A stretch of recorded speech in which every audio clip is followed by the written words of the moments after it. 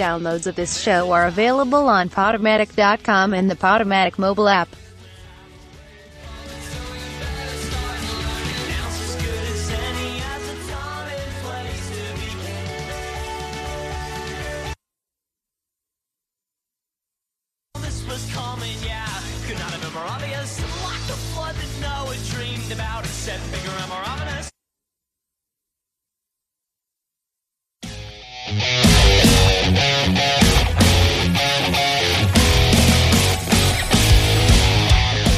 Hello and welcome to Radio Free Brooklyn. You've got Objection to the Rule live, and I'm your host, Violet Barron, here in studio with host Raymond. Welcome back, Raymond.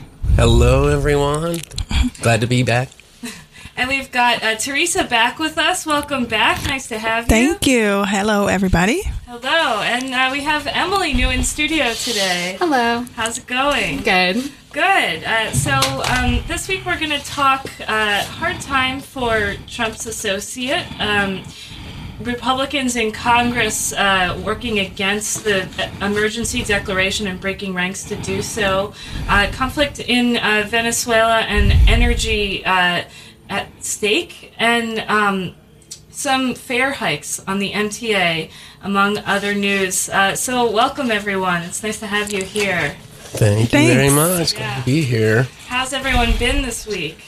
Well, you know, I feel like February and just disappeared into March and January. I don't know if everyone else was like that, but it felt like January was like 2 months long. It felt like by the end it was like January 70th. Yeah, I forgot and it wasn't still February just now. I had people just this week who were like, "Oh yeah, that was the end of January when that happened." And I'm like, "No, it was just like a couple weeks ago, wasn't it?" Yeah. Like, no, that was Valentine's Day. Mercury is definitely in retrograde this week. Yeah. Everything fell backwards. But, you know, we got a nice, weird kind of spring rain this morning, washing away all that gross snow. And it's supposed to be 50 degrees tomorrow. Oh, yeah. Of course. Great. More of this up and down weather. It'll be good. Yeah. So let's get right into it with local news. The MTA is back in the news this week after MTA board approved fare hikes for riders. The single ride fares won't increase, but 7-day and 30-day unlimited cards will rise in price. And Metro New York is reporting that these hikes still won't be enough to cover the $500 million deficit, which is expected to grow to $1 billion by 2022. And the MTA board isn't happy with these measures. One board member told Metro, "The fare increase, which I do support, is one that does not help solve the problem. All it does is help us keep treading water," which is encouraging news to hear from a MTA board member. So I'm curious, who do you guys think this is going to hit the hardest? You know, it's interesting that the individual rides won't increase, which is what I always immediately think of when I think of a fare hike. Like, every ride I take is going to rise, and it's not. But, you know, there's a lot of people who do use those unlimited 7-day, 30-day. So who are we talking about here? Who's in the majority of who's going to see this? The everyday New Yorker like myself. Yeah. My job has transit checks, so you can pre-order it like 3 months at a time. Right. So I'm definitely going to feel that because I have to do it. I mean, I'm a New Yorker, you know, so that people who do this every day, it's probably going to feel it the worst, and they're the ones who have the most time on this great subway. So. Yeah. It seems like the people who are making the decisions right now, too, are really lacking in any kind of understanding of how this is impacting individuals. Like, really taking for granted the individual impact of like a fare hike and just seeing it more as like a business decision almost without any concept of like the constituents, which is really bothering me because it's like you see MTA getting more and more treated more and more like a corporation or something like that when they're not. And that's not even how they're set up in the operation with the city, you know. Right. They've got a very collaborative, cooperative relationship with the city, and a lot of tax dollars are going into MTA. So it's like, you guys need to remember you are beholden to the citizens as much as an elected official is. Yeah. For that matter, you know. And that's a whole issue, too, where it's the state government running the subway, controlling the finances that run the subway. So, like, Governor Cuomo and people upstate who are controlling the day-to-day of the subway system that I doubt they don't take. They don't understand what it's like getting on there at 9 a.m. on like a Tuesday morning. Right, Yeah. right. Like seeing the 20-minute wait for the L train up there and just cringing. Exactly. Absolutely. Yeah.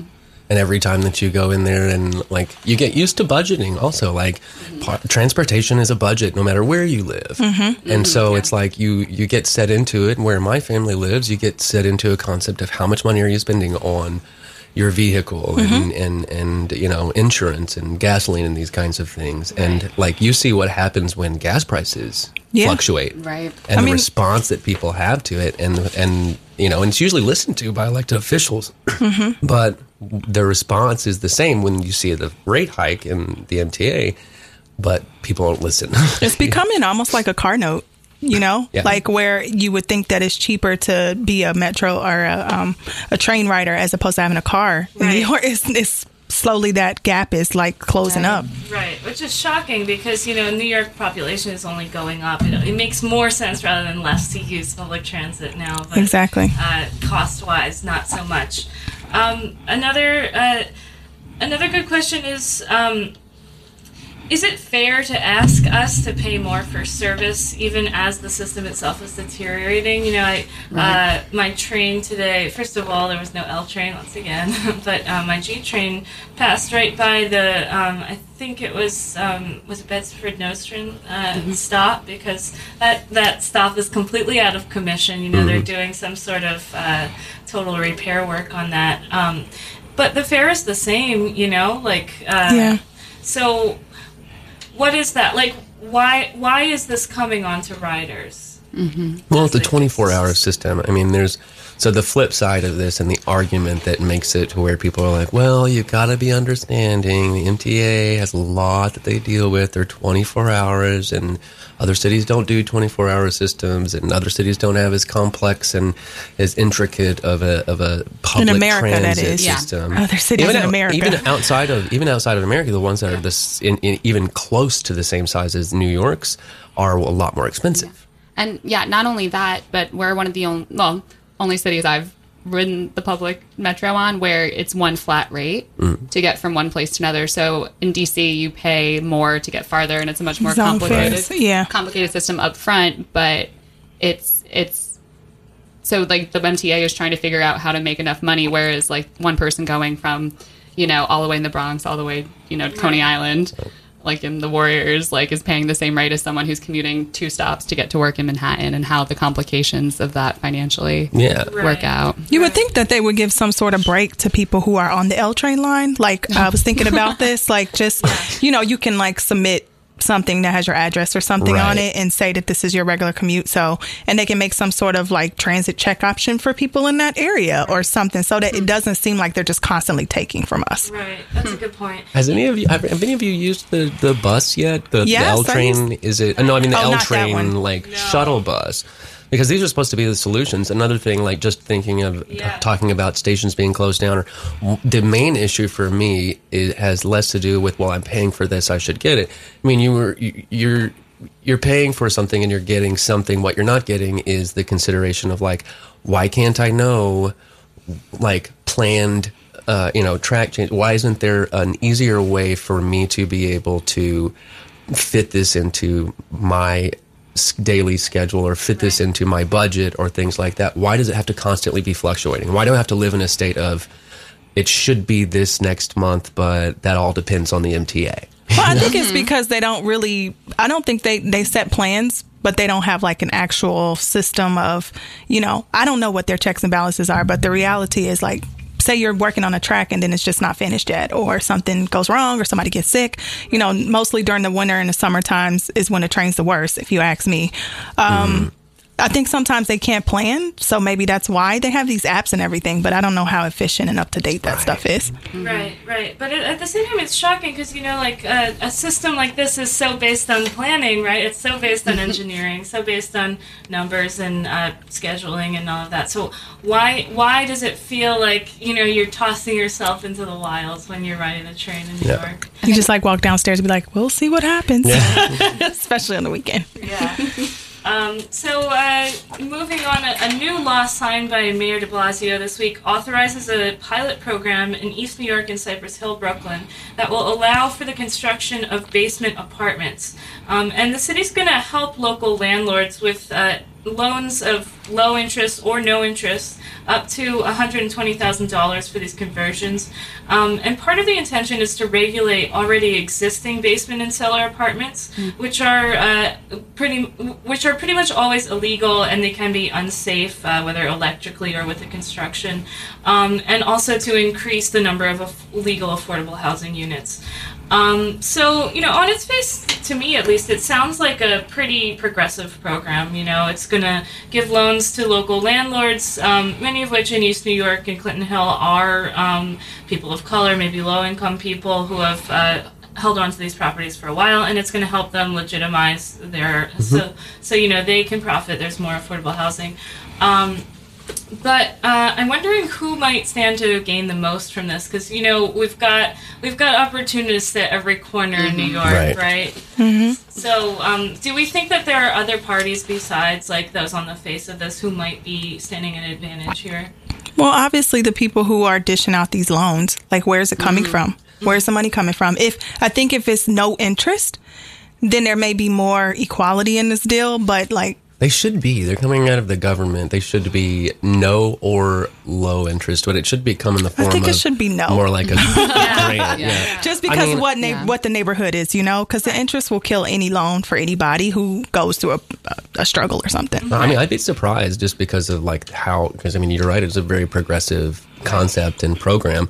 I'd be surprised if there aren't ways for some individuals or like independently owned homes and things like that can make it a grant instead of a loan even. Yeah. Because what we're talking about here is repurposing space, which is one of in my opinion, it's one of the best things you can do to counteract gentrification. Because like we do it here in this very neighborhood that we're in, this is an industrial zone. That's why the building we're in is an office building and not an apartment building. They can't build residential. Everything has to be repurposed. And so what ends up raising the value in this neighborhood isn't brand new developments that suddenly raise the value in this space of different properties and apartments, but it's the people and it's the community that you build. So not a fake concept of value, which is just a brand new developer coming in and doing all these new things, but a genuine and organic one. And it's because we repurposed these buildings because we had to. But then it's kind of created this thing where we're not gentrifying in the same way. Like corner stores aren't all of a sudden $18,000 instead of $6,000 a month just because a building was put up. Yeah. We're repurposing, and that's what I see with these basements is like this repurposing of space, and let's it's about that and affordable housing, and using the space that we have instead of.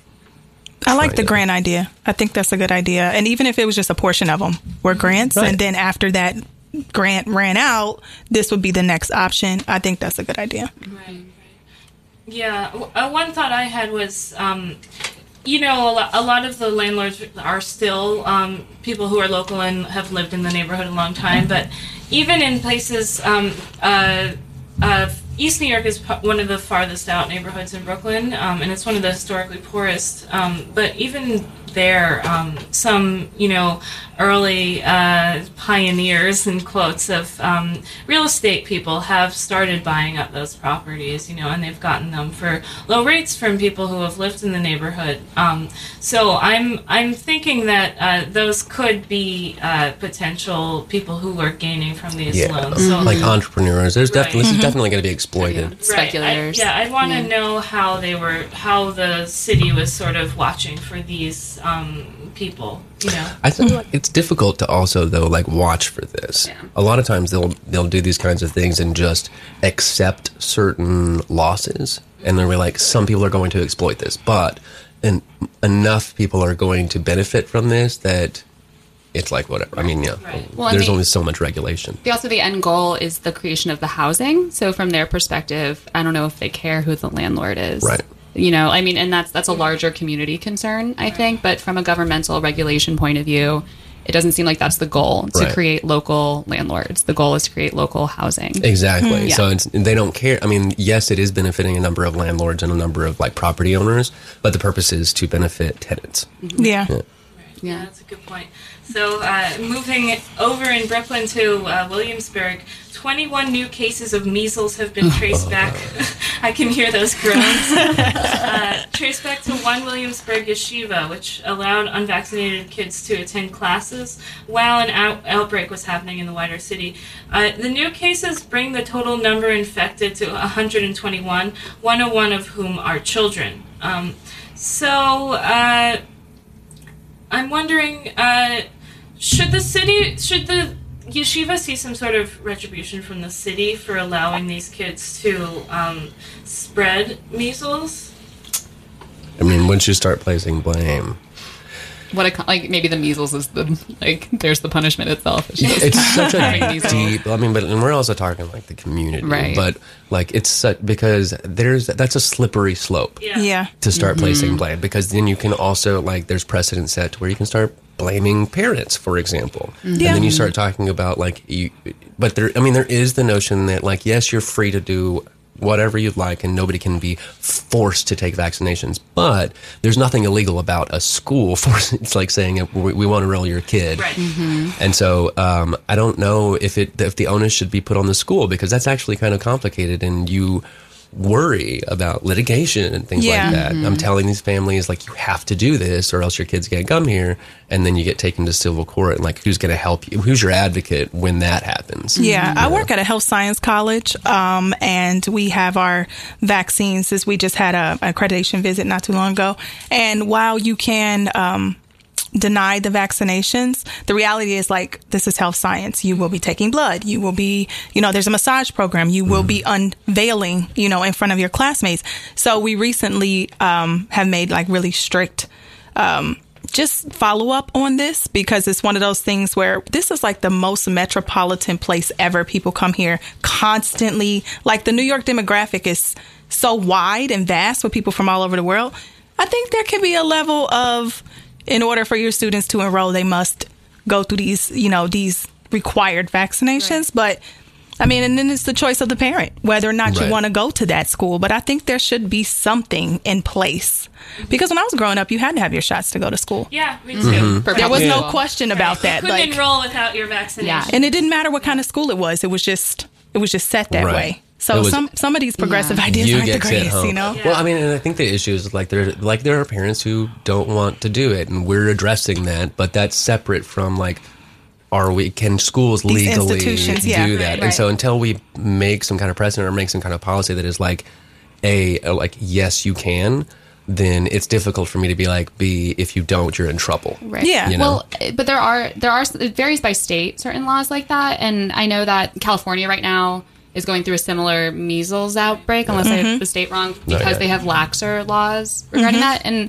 according to my quick Googling, vaccinations are required in New York State unless for very certain circumstances, including sincere religious beliefs. So the yeshiva, I'm assuming, into the religious umbrella, they were able to say Right. we Be don't lenient, care, yeah. but Right. it is, they do try and regulate parental control over measles, measles, mumps, rubella, all of that. But if the parent says this is, against my religion or whatnot, but I think what's interesting is that kind of rules out the reasoning of if it's not religious, if you don't believe in science, you can't say no. Right. And that becomes another complicated. But this is like a public health concern. Yeah, Have you ever exactly. had the measles before? Anybody no. in this room? Thank God. Thank God, Chickenpox, right? yeah. I had Like- chickenpox too. Same. Yeah. And it's really awful, especially as a child, to have to go through something like that. You know, can you imagine? Like it can affect everybody on the train. Right. Something Yeah. like that. One of these Exactly. communal spaces that we all have to be a part Well, of. So Talking about highly infected. I Yeah. read this horrifying thing that apparently it's one of the most contagious diseases known to man. Someone with measles can sneeze in a room, and an hour later, someone can go in that room and Wow. catch it. Which See? is why we It's wild. regulate it. It's wild. Which is why which is why so much money went into figuring out a vaccination, and now we have it. Distributing it. Yeah. I swear, New Yorkers are superhuman. Now fact that we there's some haven't been wiped out yet. there's Right. some Heinous. first world little things being taken for granted with these families that are like, you can't make me vaccinate. Like, I know so many people living across the globe that would kill for this. For a government that had a system of vaccinations like we have to save their families, their children. Yeah. We're talking about if this continues, we're going to see like a child mortality rate among infant mortality rate go up, maternal as well. Like it's already on a decline right now. Yeah, it's going to have an effect on it because it's so contagious. And the purpose is like you shouldn't be going to school to where you can be spreading this. Like, look, okay, you don't want to do vaccinations, but if your kid has maybe they can rank it or something, like certain vaccinations have certain diseases have a higher risk or they're easier to get, so maybe they can rank it, have a ranking system. These are required, and then you can kind of like nod on these. Right, because we're all sitting here, we're adults, I think we've all been vaccinated, but even if everyone who can be vaccinated is, there are some people who cannot, and there are some people who are particularly vulnerable because of another condition they have. Some of the elderly, really tiny babies who aren't vaccinated yet. Those populations all stand to be contaminated, to be infected if there are some people who are choosing not to and who are carriers. I think the kid in the yeshiva who spread it did not show signs of it, so that's great. It's super common too. Right. Yeah. You're not showing symptoms, and that doesn't mean that you can't spread it. I mean, we know there are tons of viruses that spread that way. Right. I mean, you get the flu, they tell you automatically have to stay home for 3 days because you're highly contagious. So, and that's something we go through every year. The flu cases are actually up this year. Yeah, I think in the case of the yeshiva, the other issue here is the fact that it was a yeshiva. It's deep within the ultra-Orthodox community in Brooklyn, which we've talked about before on the show, has its own issues and issues with power, representation in the government and moving outside of state and city government to do its own things, and it becomes an issue of, freedom of religion, and it's a very insular community, so what do you do in a community that makes its own rules, has a huge population, and is not cooperating with city and making decisions that making decisions that do affect everyone around them. You can't be insular when it comes to like viral infection. Exactly. Yeah. I mean, I don't want to get in trouble for saying this. I personally think religious exceptions are dangerous on a broad, can be dangerous on a broad scale and across the board. Because, and we also live in a country that's hypothetically religion doesn't matter. Secular, yeah. Hypothetically, all the laws should not have religious exceptions. So I think it gets very complicated about what we as a society, value feels like the wrong word, but what we as a society prioritize, make exceptions for, and why we make exceptions for them, and how that affects everyone else. Yeah, definitely food for thought. All right, we're going to take a quick break, and when we come back, we're going to hear world news with Teresa. We're going to hear about Venezuela, Turkish missiles, and a disappointing summit with North Korea. To say the least.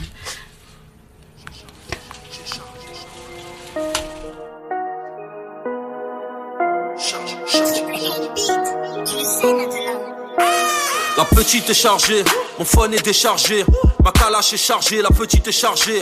Comme un RS4 qui revient alourdi de Tanger, la petite est chargée. Dans le sac de sport, on parle en tonnes, y'a pas de 100G, la petite est chargée. Le brolic est chargé, couchez-vous, dégagez. Écarte les cuits, j'aime trop boire à la bouteille. Elle t'a placé Alice au pays des merveilles. La grosse est retournée, elle est trop chéchard. Elle a un de ses pétards, je crois que je vais rentrer tard. Ma colocataire est trop bonne, je la change tous les jours comme Airbnb. On sort les trucs, les têtes à tête, c'est bel et bien fini comme le R&B. Non, regarde, je vais pas fourrer la même qu'hier. Je bouffe la touche, elle mouille comme une serpillière. Comme héros de Bubble Watch, je suis trop fier. Ratatata, tu finis sur une civière. J'ai 2 téléphones, un pour ma go, un pour la tienne. On fait du sale Roya car ça coule dans nos veines. Les keufs me contrôlent, coup de fil au bas. La go est trop chaude, elle a le feu. J'lamène chez Dior, elle prend tout ce qu'elle veut. Gros la petite est chargée comme on veut. La petite est chargée, petite est chargée. La go est chargée, la petite est chargée. Petite est chargée, la go est chargée. La petite est chargée, petite est chargée. La go est chargée, la petite est chargée. La petite est comme mon gun, elle est chargée. Mon réservoir et mon Philippe ont quelque chose en commun, gros demande à Patek. Mes petits ne font pas de musculation, ils préfèrent te tirer dans les pecs. La petite et j'écharge, faut que je reparte au bon char. La petite et j'écharpe, pour le salaire à motard, on se met les motards. Demande à Dixon, à Glenn ou bien Nelson. On a des noms Carly, Carly Jefferson. Sur ma haut de marge, j'attends que mon heure sonne. Connu dans le monde entier, toi t'es personne. Je roule trop de pelle, je suis trilingue. Mes diamants brillent comme le crâne à Krillin. 78, ça finit en 6-9. Toi ta meuf te trompe, t'es vilain. Des millions, ma go est trop chargée, mon bord est trop mignon. Des litrons, une cuillère, une seringue, un morceau de citron. Quand tu galères pour avoir un feat, on peut appeler ça du crossfit. 3, 4, 5 matchs ou de belvédère. Négro, je vais prendre l'air. La petite est chargée, la go est chargée. La petite est chargée, la go est chargée. La petite est chargée, la go est chargée. La petite est chargée, la petite est comme mon gun, elle est chargée. La petite est chargée,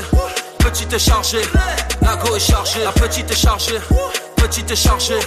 la go est chargée. La petite est chargée, la go est chargée. La petite est chargée, la petite est comme mon gun, elle est chargée. Hey yo Fouini, la petite est chargée, la petite est convoquée, la petite est validée, la petite est homologuée, gros j'ai rentabilisé. La petite est chargée, la petite est chargée, la petite est chargée, la petite est chargée. Welcome back to Objection to the Rule, live from Radio Brooklyn. That was La Fouine, who is a French-Moroccan rapper. We were all enjoying those vibes. So, Teresa has world news for us this week. What's on tap this week, Teresa? Thanks, Violet. All right. So the U.S.-North Korea summit. Let's get into it. It was held in Vietnam, and it was between Kim Jong-un, I never say his name correctly. Sorry, nobody does. Yeah.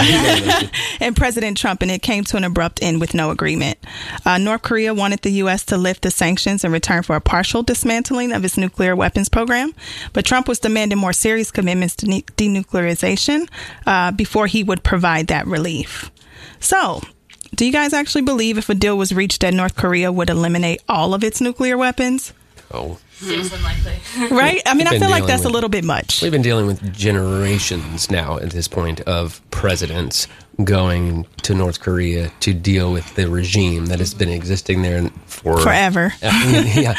And so, there was never any intention. And for me, that was obvious from the very beginning. If you guys remember, like, this is the second summit, right? The second one with Kim Jong-un. This is the third. Yeah, no, this was the second. This is the second.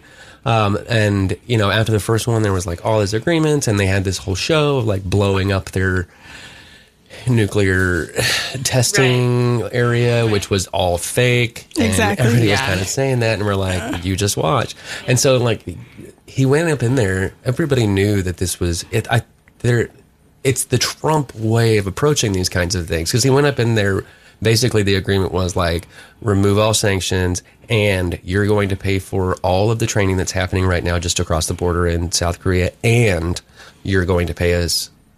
So you're going to pay for it, and then you're going to pay us 50% of what it cost. That was a part of this whole agreement, which is why it's like, what do you think this is? This is not Trump University, dude. Yeah. This is the relations between the United States and North Korea. Exactly. Like, quit trying to pretend like you have something to front when you don't, like you're a bankrupt, miserable, failed business owner. So don't treat this that way, because much greater people before Trump have gone to try and make a deal with this regime and failed, because they're not about to make a deal. They want to be on the same plane as right. I think that's one of the most important things to consider. Like, North Korea does not consider itself like a less than nation, right? And it wants to be. It's made itself so clear over all of these American administrations that it wants to be considered like just as full of, national partner as any other country. And it's going to keep, building up its nuclear muscle as long as people are still trying to diminish it and diminish its standing. Mm-hmm. I think that even if the U.S. did remove all of its sanctions, I don't think it would dismantle all of those. I think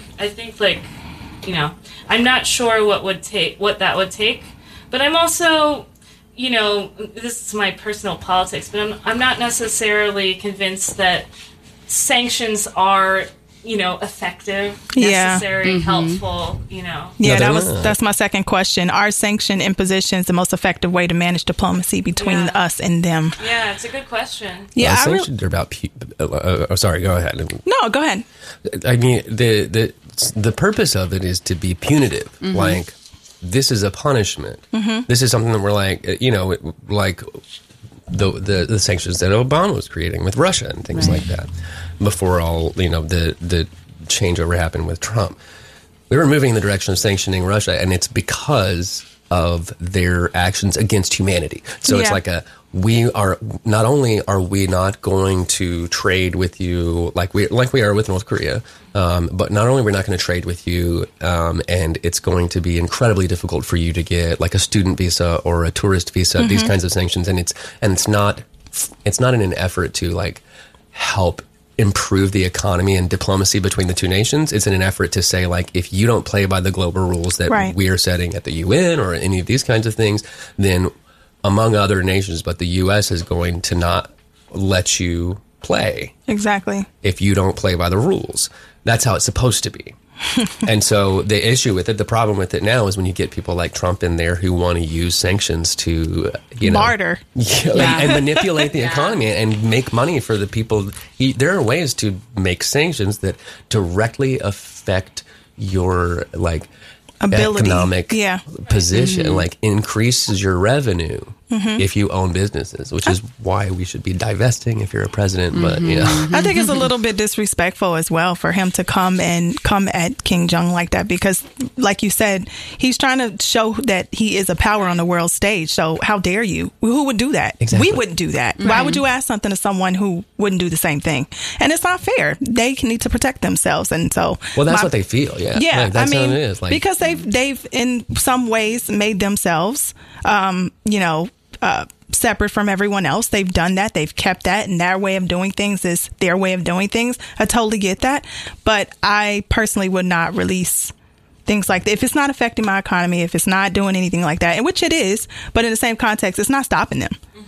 So why would you even come at me like that? I feel like that's probably what he was saying. And putting yourself in those shoes and being like, look, if somebody was coming to the U.S. being like, look, we're going to keep our nuclear weapons, but you get rid of yours. Yeah, and all of them. And that's what we've decided. Right. If you're on this level of like, what, we're equals, you don't tell me what to do, then you take that position that North Korea has taken of don't tell us what to do. Right. Yeah. And so, we have the sanctions because they literally fence people into their country. We have the sanctions because we don't believe that people should be governed in that way. And we're trying to adjust that, but not because it's helpful for our economy, not because it improves the global relations and things like that. It's because there are certain things that we're like, look, if you're a government that governs in this way, then you're not welcome at the table. And I think people might say, oh, you can't consider North Korea this way. They're so isolationist. They've taken themselves out of legitimacy as a world power. They're the hermit nation. But I think your points are like our sanctions aren't effective. Considering them outside of the norm isn't effective. That's what they do anyway. Right. Yeah. Right. Yeah. Not going to change. Yeah, and then we had some news from Venezuela this week, too. Yes, Venezuela. They're going through it right now. Another massive power outage swept across Venezuela beginning Thursday at rush hour, bringing their subway system in Caracas to a halt and forcing many commuters to reach their destinations by foot. Despite having vast oil reserves, the government exports its oil, and Venezuelans rely on hydropower for their energy. Years of scant investment in hydroelectric infrastructure combined with drought have crippled the energy grid. So the U.S. Secretary of State Mike Pompeo, blames the energy shortage on President Maduro's faulty leadership. Just back in February, they turned away some truckloads of food and medicine that were given to them in a humanitarian effort at their border, and Maduro's government celebrated this as a victory against the regime change. Conspiracy. Yeah, that's really... I can't blame them. Well, there's a long, dark history of a U.S. government trying to interfere in South American politics, and whatever side you fall on in terms of the legitimacy of the current presidency, it's just very cringeworthy to hear President Trump try and get involved on multiple levels. So I have a weird perspective of this too, because I don't remember why, but I signed up to get alerts when Marco Rubio tweets. And the funny thing is, I don't remember why. When I started getting them, I'm like, why am I getting these? But by the time I realized why, I was okay with it, because I was following this weird kind of track of if you follow an individual senator's tweets, you see a lot of their underlining agenda.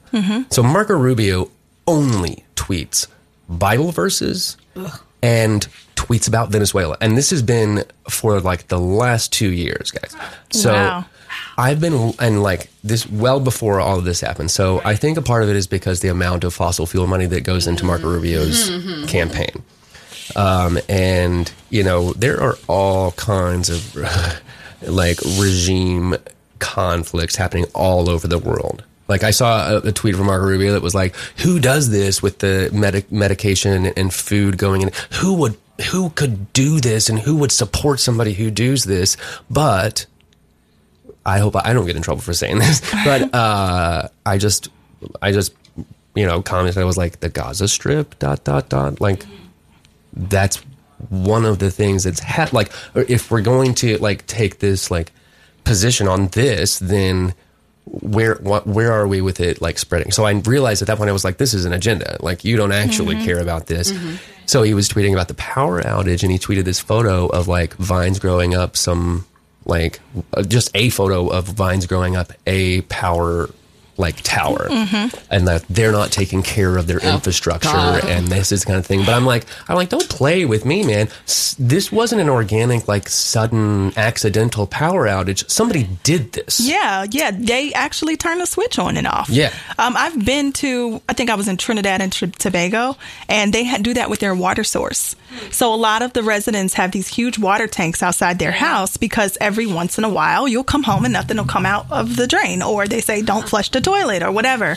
And so we literally was being sprayed hose down after coming from the beach outside. Wow. So people make these choices for whatever reason that they see fit, Did you know why it was going on like that in Trinidad?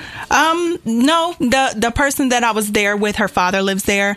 I think they had something to do with just supply and demand or something like that, because it's actually a pretty big country, Trinidad.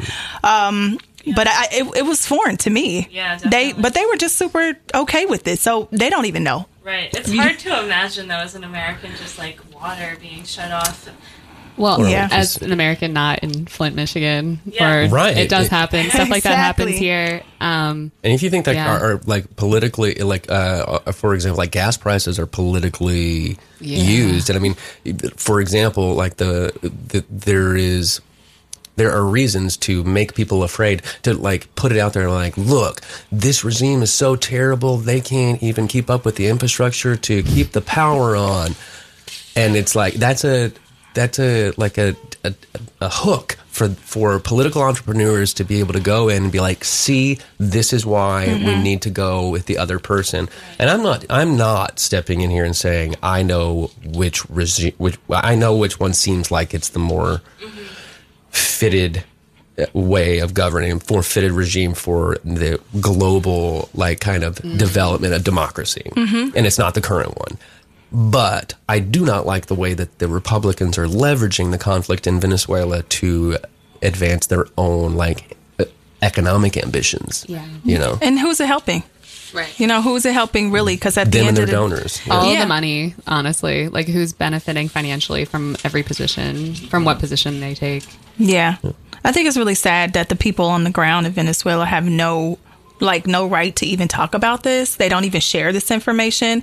They get their information from travelers and other, places, but it's really kind of sad that they don't even have a seat at the table to say well, what's going on, or can we be a part of the conversation? Because this is millions of people that are affected about this, and it happens all the time. Like this is another one. This is like a regular thing for them. So it's really unfortunate because even in the hospitals, later I read also that in the hospital, some of the nurses, they're monitoring incubators and children and babies with their cell phone lights. Wow.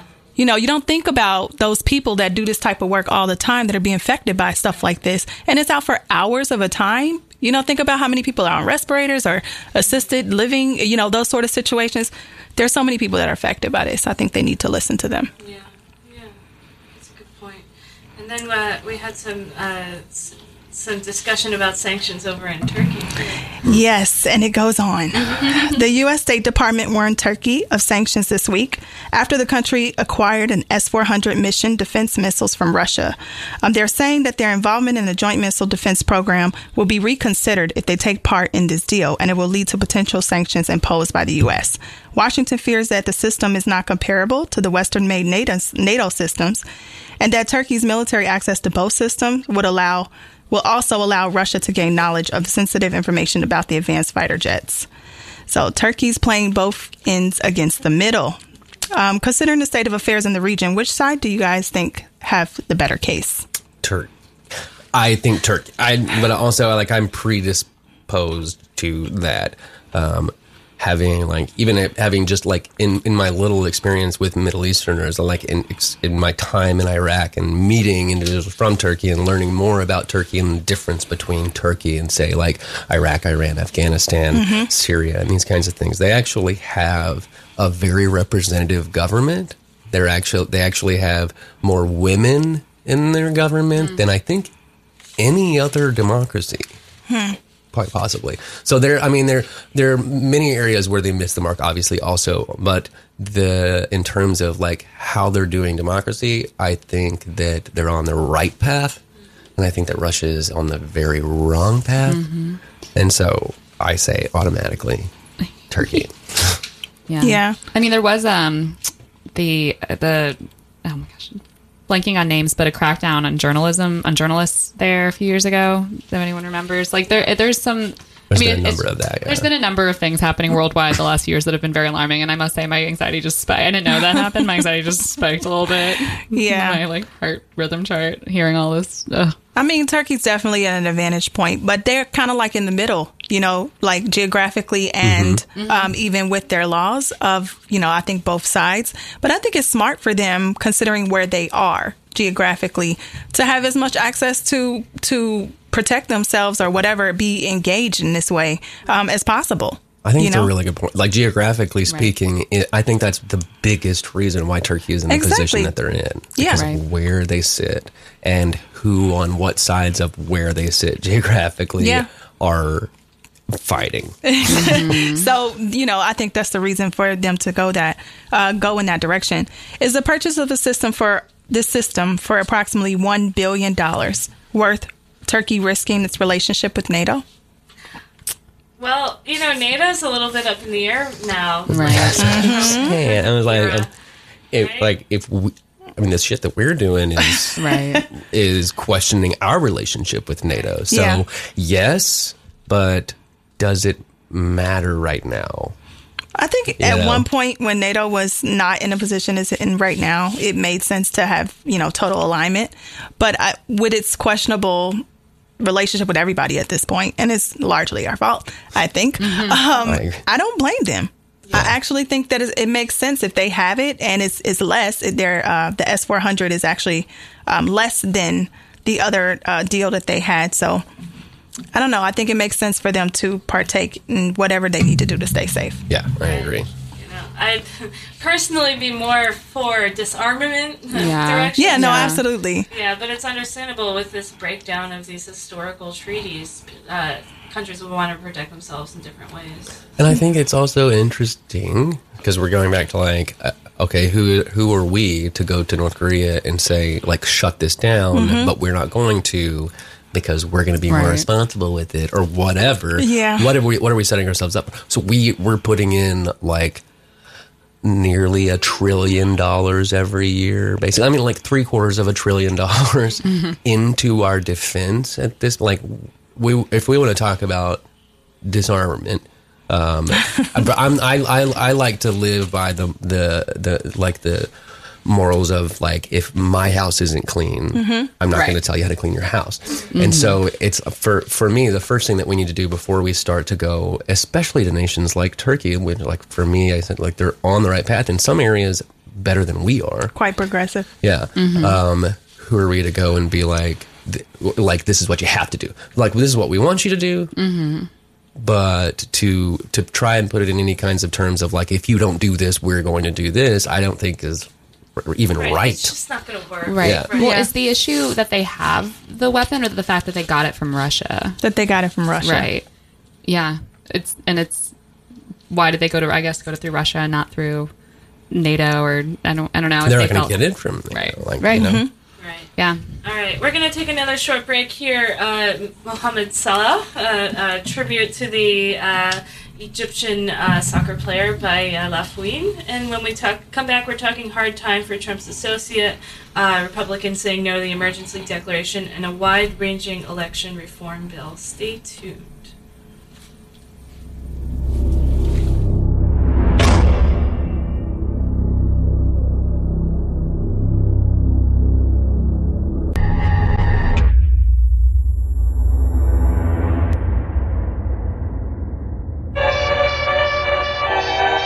Yeah. Watch out. Et y'a Fouini, donne-leur le temps.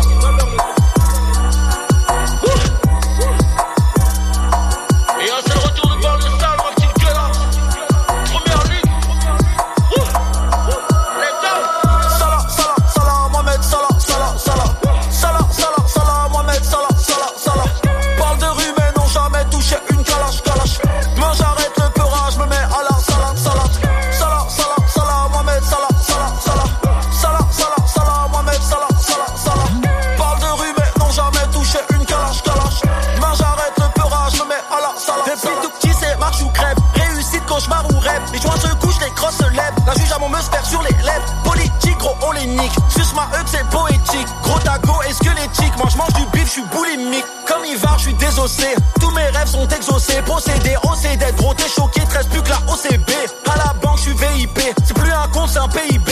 Tout ce que j'ai, je l'ai mérité. La go est bonne, je vais la Hurricane. Ramène le chèque, je vais le paraffer. Pas de relation tarifée, t'as rêvé. Je suis comme putain de doula. Nicki Minaj, je suis refait. Dans une cellule à l'étroit. Je fais mes preuves, faut pas les croire. Faut tirer le doigt de ton boule. Si tu veux nous pointer du doigt, mon robe. Salah, Mohamed Salah. Mohamed Salah. Parle de rue mais non jamais touché une calache. Demain j'arrête le peurage, me mets à la salade. Salah, Mohamed Salah. Mohamed Salah. Parle de rue mais non jamais touché une calache. Demain j'arrête le peurage, me mets à la salade. Amarré soit t'es le bienvenu, mais laisse ton brolique à l'entrée. Toi aussi ma belle t'es la bienvenue, mais laisse ton queue mais à l'entrée. Tu kennes pas le premier soir, c'est su pas le premier soir. Pourtant ça fait des snaps de pute et ça se prend pour Mère Teresa. Ils aimeraient me voir tomber, ils font des rumeurs à la con. Trop tard les gars, je suis blindé, je suis comme la voiture de Macron. Quand j'ouvre les yeux le matin, je suis toujours plus riche que la veille. Quand t'ouvres les yeux le matin, tu te fais sucer par ta vieille. Fouini babe, j'ai une bombasse in my bed. J'ai une solia sous my bed. J'arrache tout, je me barre au bled. Y'a que des racistes là dehors. Quand t'es en chien, personne t'aide. Il serait déjà ballon d'or s'il ne s'appelait pas moi-même. Salah, Mohamed Salah, Mohamed Salah. Parle de rue mais non jamais touché une calache. Demain j'arrête le peurage, me mets à la salade. Salah, Mohamed Salah, Mohamed Salah. Parle de rue mais non jamais touché une calache. Demain j'arrête le peurage, me mets à la salade.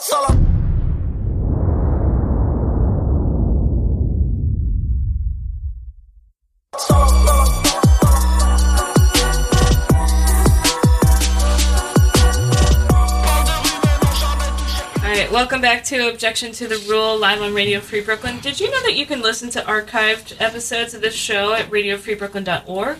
We've got lots to hear and catch up on, and you can check out all of our RFB's shows online at Radio Free Brooklyn and Podomatic.com. So, Now let's hear what's happening in our corner of the world. Raymond, you've got some news for us. Oh, yeah. Let's hear the national news. Bringing it in here. So, first, after a jury, we're talking about Manafort here. So he was convicted in Virginia of 8 charges, including bank and tax fraud. And after a 3-week trial last summer. So now he has been sentenced. We just went through this process last week. I think that I'm still kind of in shock. But then also reading statistics, which we can talk about, we will share. But so Paul Manafort, he was sentenced last Thursday to less than 4 years in prison for financial fraud. Sentencing guidelines have recommended between 19 and 24 years. So, I guess the first question that's on everybody's mind is like, how is this fair? Mm-hmm. How is this fair? Yeah. Oh my God. Did you see the explanation they gave? Oh, well, he's done so much good things and he has, a clear past. Like, come on already. It comes down to like the way that these things are sentenced, though. Like these judges follow precedents. And so what I was reading as this was developing, where people were like digging into the data, and he actually was a little bit above average on sentencing for these kinds of crimes. He was a little bit above average. And that's what's so wild about it. Mm-hmm. That's what's so crazy. I saw like a number of individuals who have committed crimes that have actually had a greater effect on the individuals that were the victims, where they're going to prison for like 7 months. Yeah. Well, it's like who's making the sentencing decisions, and who are the people and like the types of crimes. And you can go so broad or big or small on this, but it's like, if a judge recognizes themselves in the criminal, like another white male in my relative age group, like you see their humanity in a different way, and like, oh, he's sick, and like, oh, I feel bad for him, whereas opposed to like a white judge sentencing a person of color and be like, they're not identifying whatsoever. Yeah. No, and I think that's the history of this country, first of all. But it's just really awful that this is like on a grand scale. Mm-hmm. Like everybody's watching this. So it's almost so overt that it's you don't even believe in a justice system. You don't even believe in it. And what happens when people don't believe in a justice system?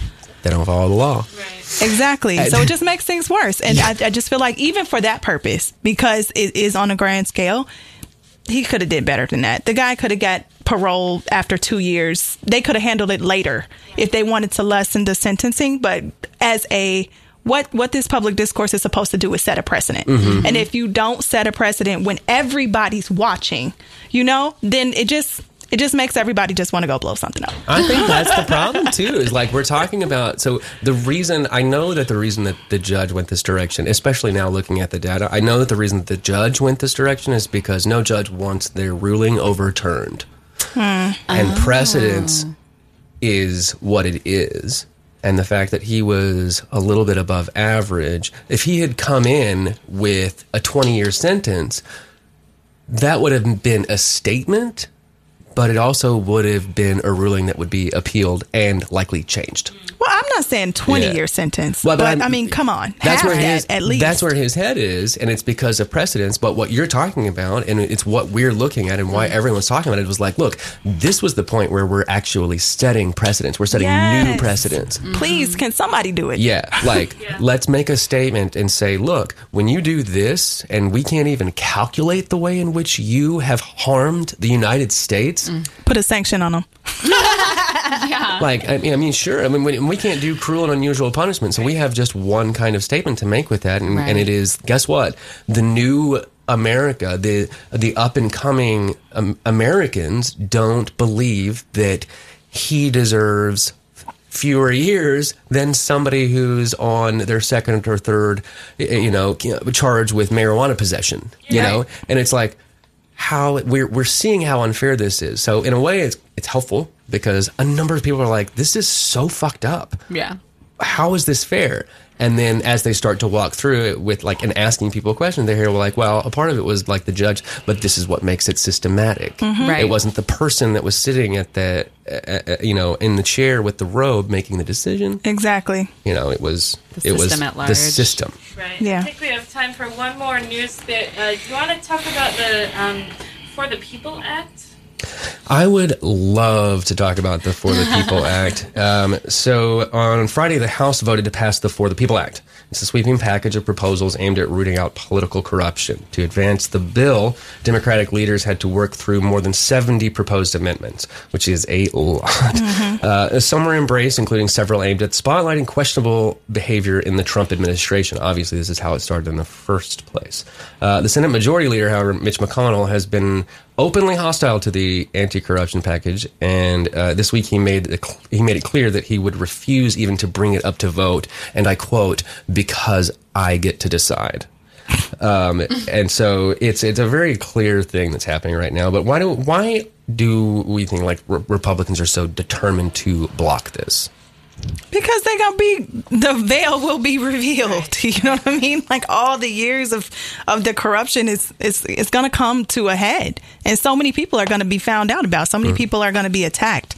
So they're just protecting themselves. That's what I think. If you have a big problem, if you're a politician with a big problem with an anti-corruption package, just let things off here. You know? Yeah, they're so like embrazened about it now too. They're not even trying to make up fake reasons why they don't want this. They're literally saying an anti-corruption bill is a Democratic power grab, which means like if you're trying to reduce corruption in the government, we are saying bold-faced to your face that you're just trying to make it better for your party, which basically means there's less corruption in your party. And they're saying it these are public statements going out. And we're like, this is just a power grab on the Democrat side. And it's like, an anti-corruption bill is a power grab? Yeah. It's only a power grab for people who aren't corrupt. Yeah. Right. I mean, they're feeding into, so they only really care about, it feels like such rhetoric, but their base and who's going to vote for them and who's going to keep them in their jobs. At the end of the day, and if they know that their base believes in that the Democrats are bad and only out for, you know, if they believe, and they're feeding in, essentially that's what they're feeding into. And of course, but it's that dual thing where they're feeding into that, and also because that they know that they're in trouble. Right. And I think so the final question then would be, because there's something that we know, like we know that the House is Democratic right now, and that the Senate is Republican. And we also know that any kind of proposal of an act, like a series of bills, is going to have to be approved by both houses, and so in both chambers. Right. And so we know it's not going to be approved in the Senate, and the House knew that it wasn't going to be approved in the Senate. So what actually are they trying to do with this? They know it's not going to be passed into law, let alone get past Trump's desk, because he can easily just be like, no, I'm not signing this into law, even if the Senate did pass it. So what's the point? I always think that things like this are just a distraction.